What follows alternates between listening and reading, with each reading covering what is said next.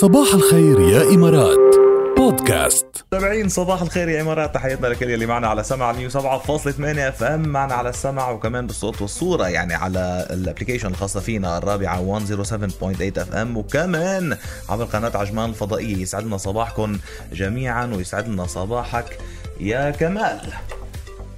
صباح النور. صباح الخير، كيفك يا كمال؟ الحمد لله ماشي الحال. كل رمضان وانت بخير. وانتم بخير ان شاء الله، ينعاد عليكم. كيف الصباح معك؟ الأجواء تمام لهلأ؟ ايه رواق ممتاز الرواق. طيب نحن سألنا سؤال من شوي لحتى تربح، كان السؤال عن مسرح على الواجهة البحرية بإمارة الشارقة. بتعرف هالمسرح هيك شو اسمه؟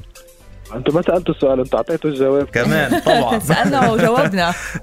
المجاز برافو عليك. أجمل مسرح المجاز أنفي تياتر، عن جد رائع هذا المسرح. على فكرة ما بعرف إذا حضران شي حفلة فيه يا كمال، بس إذا لا لازم. لا يعني رايح له بس ما حضران. عن جد حلو كتير وأجواءه رائعة وراقي جدا. وجوابك مسرح المجاز عم بربحك يا كمال. طبعا عم يربحك جايزة، وهي عبارة عن قسيمة مشتريات بقيمة 500 درهم مقدمة من مكتب سلوى عمر للمحاماة والاستشارات القانونية. ألف مبروك. مبروك عليك. قريبا خلال أيام بيتواصلوا معك تحت الهواء لحتى يقولوا لك كيف تستلم جايزتك. تحياتك لمين؟ صباحك لمين؟ هات لنشوف. صباحي لكم ولكل اللي عم بيستمعوا للإذاعة. بس ما عندك حدا تحييه كذا؟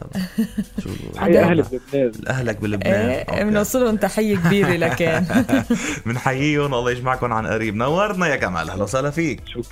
شكرا جزيلا. إلى اللقاء. مرحبا. يلا جاد، من ربح لربح ومن جايزة لجايزة، وجوائزنا قيمة عطول على راديو الرابحة بصباح الخير يا إمارات. طيب يلا خلص فوتين دغري على اللي بعده. يلا خلينا نروح على أبو ظبي. خلينا نروح تحديدا على فندق هيلتون أبو ظبي جزيرة ياس، اللي كمان مرة جديدة عم يمنحكم فرصة لتفوزوا بإقامة العمر، إقامة لمدة 3 ليالي ل6 أشخاص.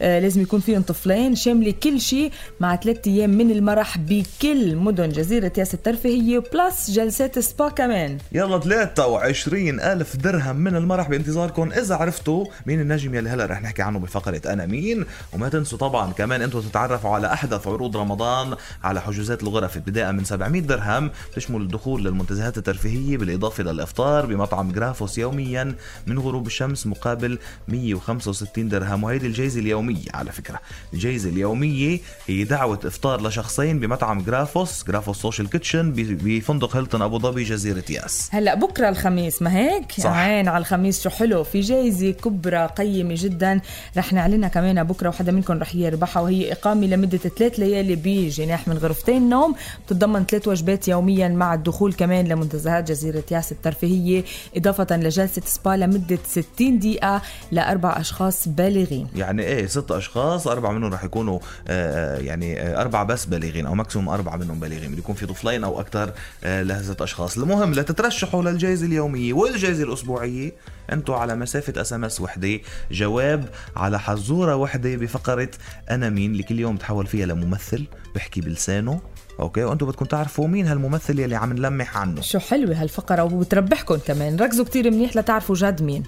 السنة عليكم ما طليت بشهر رمضان الكريم، بس عارف لو مهما غبت رح ضلني أنا الزعيم. أيوة، أنا مين؟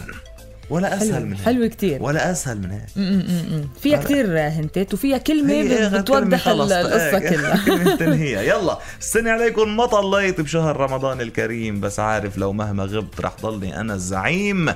أنا مين؟ ابعتوا جواب هلأ مع اسمكم ثلاثي على 7008، والجوائز من هيلتون أبو ظبي جزيرة ياس بانتظاركم.